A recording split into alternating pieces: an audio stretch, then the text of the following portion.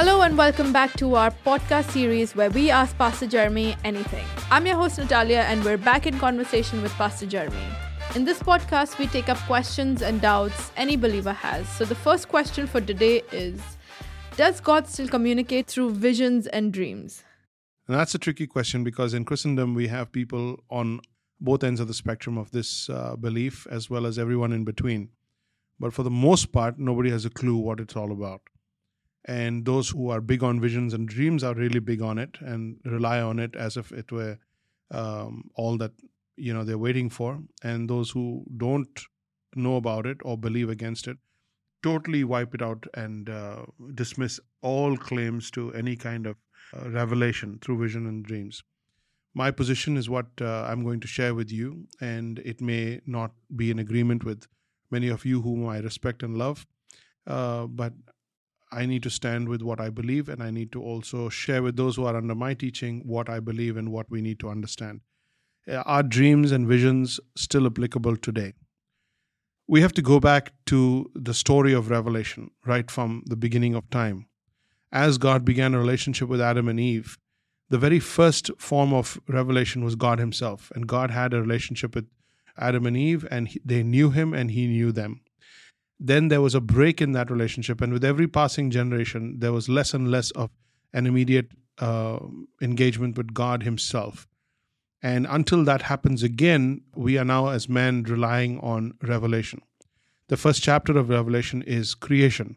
As you look around all over the place, there is creation and there is enough evidence that there is a God and that he needs to be sought. He needs to be worshipped, and he is magnanimous and he's beautiful and he's amazing. The second chapter of Revelation is conscience. Conscience is what God has written in your hearts as a sign and testament of his existence and a prompter to seek him. So the Bible says eternity has been written in the hearts of men, and we know instinctively. Romans chapter 1 says what they knew instinctively they suppressed in unrighteousness. So every man knows that God is, and that God needs to be sought, and that God is the ultimate judge of all things. So conscience is the second chapter of God's revelation. Your heart tells you, your mind knows deep inside that there is a God. Even atheists and agnostics also know that there is a God, which is why they have to work so hard to dismiss him. And then you've got the third, which is the Lord Jesus Christ, who is the ultimate final revelation of God and God's will for us. What has been documented from creation to Christ is Scripture, and Scripture is the written form of God's revelation.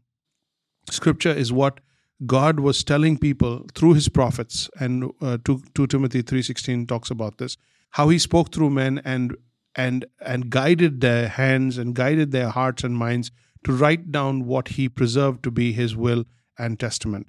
So that is the background of revelation. Once you understand that God wanted to reveal his will and purposes to man, globally, corporately, to the whole human race, and then to every human being for salvation, and then furthermore now about the future, we understand that God speaks to all men together in one way, and it is a common, general way and not open to interpretation, open to every man's quote-unquote opinion. That is the basis. That is the fundamental understanding of revelation. When you break it down to individual revelation, that God is speaking to you personally, God is revealing things to you personally, you are on shaky ground. You are walking on thin ice. Go back. God revealed his word through prophets, through apostles, and once the word was written down, it was completed. And in Revelation, God sealed the book at the end, and he said no one would add one word to this. It is done, it is sealed. Now, those who believe in dreams and visions are going to say, no, this is not about that, God's general plan and purposes. This is about how God leads the believer. How God leads. Now, I totally agree with that. I totally am with you on that. But let me make a distinction here. First and foremost, the main question: does God still speak through visions and dreams? Yes and no. No, because he does not give any new revelation about salvation, about grace, about sanctification, about the law, about heaven, hell, future, nothing. It is complete. All revelation that is general about salvation, about God's will, is complete. And to add to that is dangerous. Personal revelation is the work of the Holy Spirit in the life of a person to reveal that Christ is who he really is. That's a revelation. That you are to follow Christ in every day of your life. So we talk about the prompting of the Holy Spirit as the Spirit of God prompts you. But in that he uses scriptures because scriptures is enough. The Bible says the scriptures are enough for reproof, for correction, for training in righteousness. All you need is in the scriptures. If you think you need more than the 66 books of the Bible, if you think you need to exit that, close the Bible and wait for direct revelation from God, it is an act of adamant rebellion, saying, I do not want to hear what you have already said. I want you to tell me what I already want you to tell me. I want you to tell me what I already want. I want something else. I want something supernatural or something that's exclusive for me. So that is my problem with dreams and visions.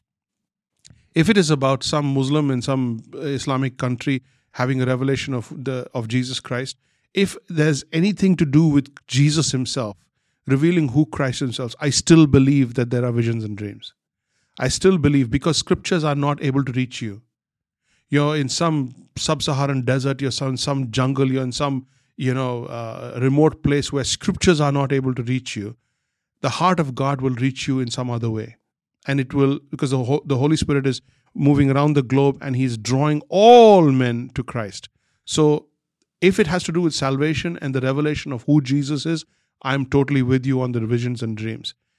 If it has to do with which building you're going to build, on how much acres of land, if it has to do with what you think anyone else should do or who someone else should marry, when you talk about visions and dreams coming to one person as a word from God to another person, or even to the church in general, where God uses a random believer who can't even make it to church on time, but suddenly they've got a word from God, you are stepping on thin ice.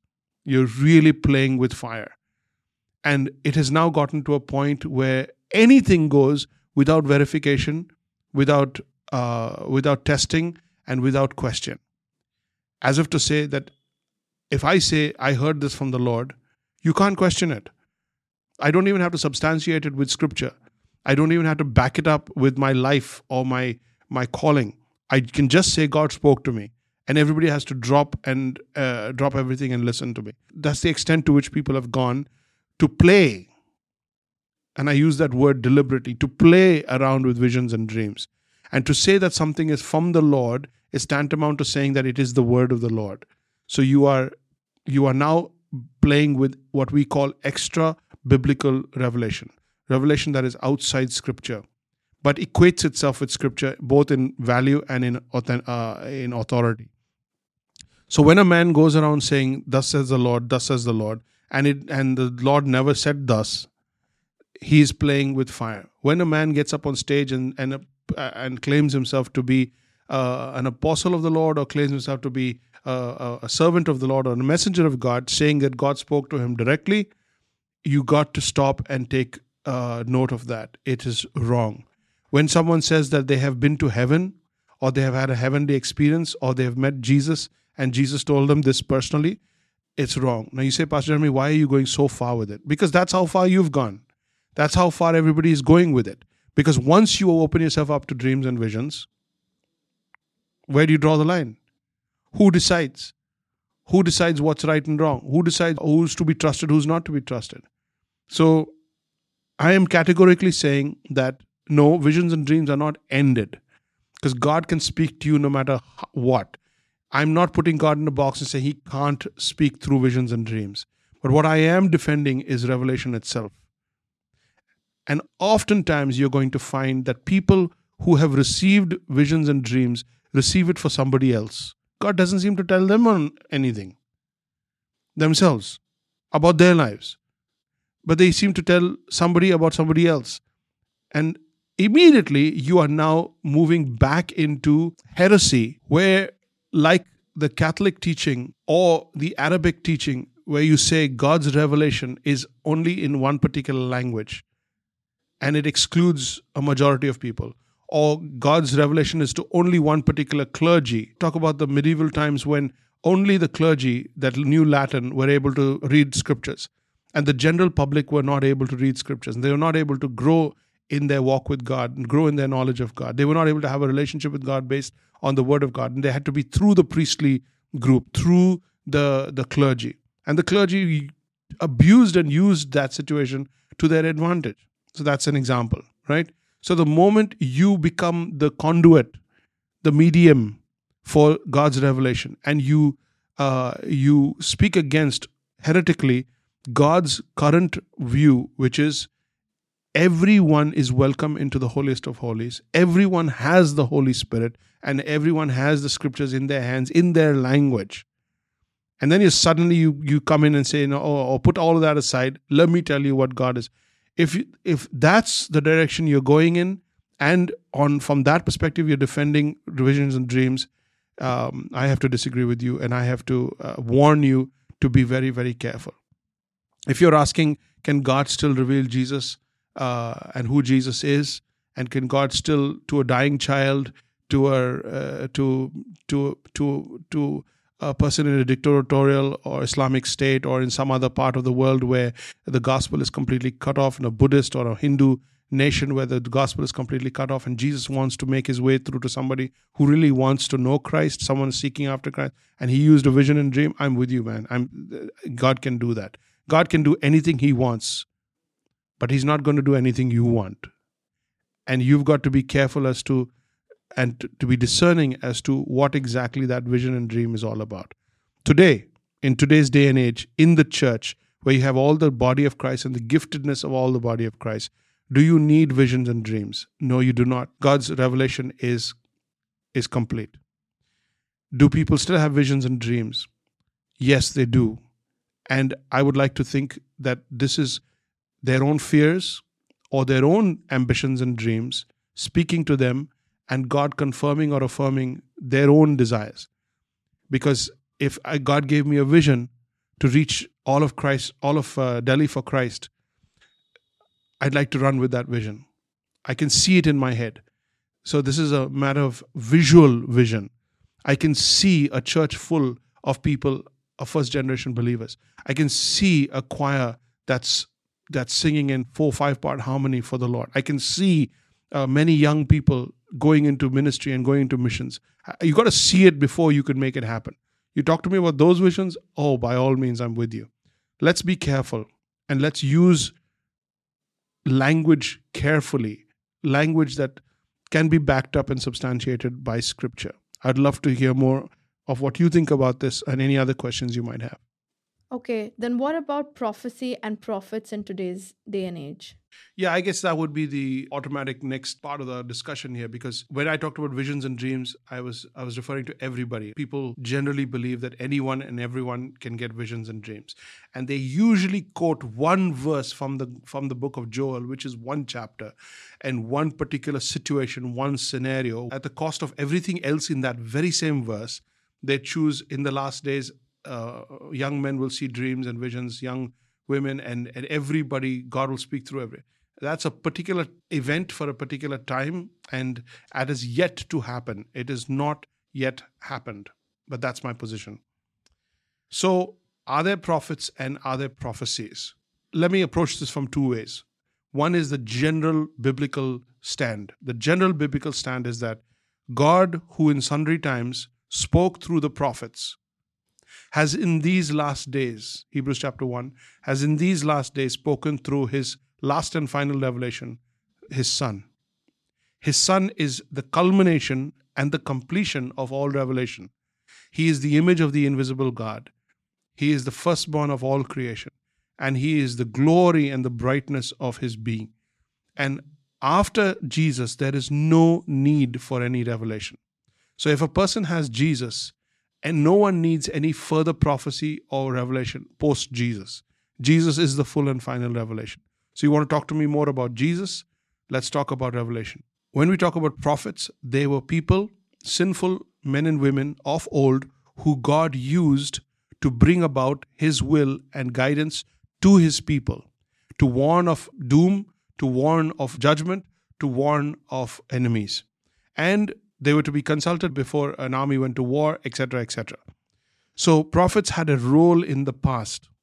And prophets, the Bible says, were the foundations. The apostles and prophets were the foundation of the church. And you build a foundation once, then you build on top of what they've built. And once Christ came, He is now the son in the house. Hebrews chapter 4. He is now the son in the house. Moses was a servant in the house. That's Moses is a prophet.